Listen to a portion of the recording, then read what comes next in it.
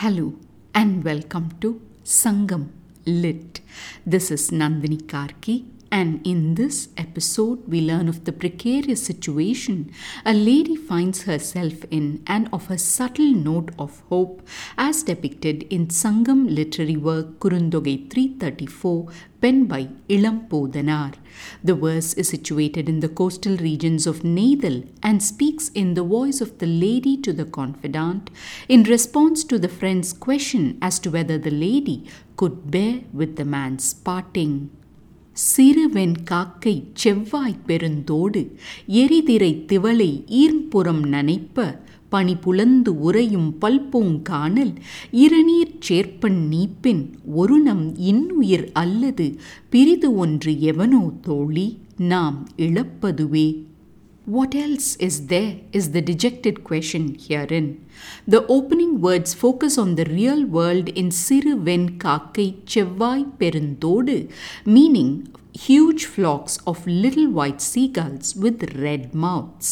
Moisture spreads in the air with the words Erithirai Thivalai, meaning the droplet spray of soaring waves. Palpunganal Iranir Cherpan, meaning the groves filled with many different flowers near the seas of the Lord, establishes the setting and refers to the protagonist by mentioning the landscape of his domain. The core question we talked about echoes in the words Pirithu Undru Yevanu, meaning could there be anything else?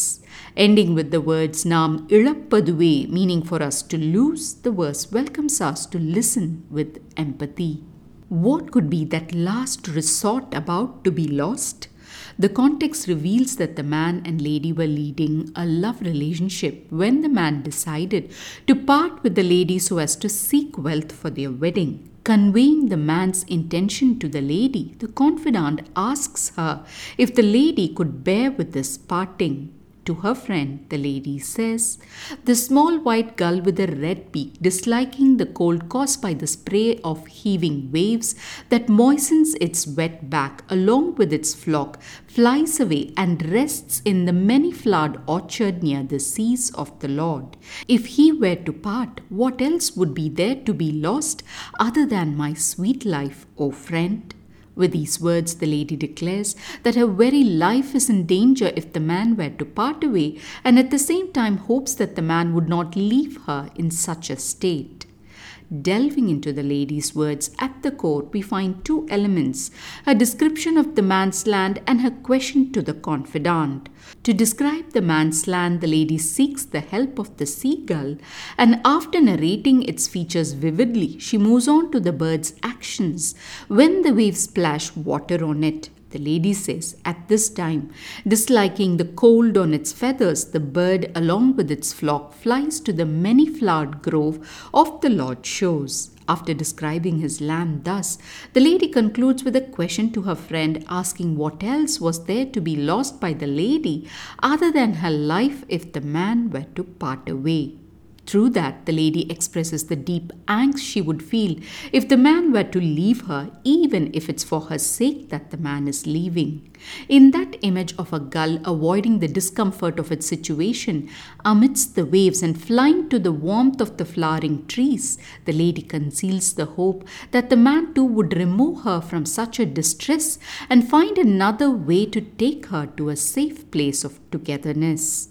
In so many verses, we see how the confidant and the lady are plotting so that the man gives up the temporary pleasure of trysting and instead goes towards a permanent union.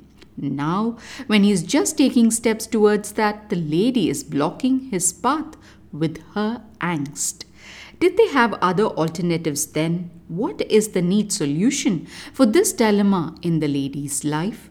What seems as a complicated puzzle to the lady may seem a simple matter of accepting a person's parting to us. Likewise, perhaps we should use the future's eyes to see and solve our own seemingly unsolvable quandaries today. Thanks for listening to this episode of Sangam Lit and journeying with me to ancient lands and minds. Please visit nandinikarki.com to share your thoughts and do spread the word about Sangam Lit. Until next time, Nandri Vanakkam.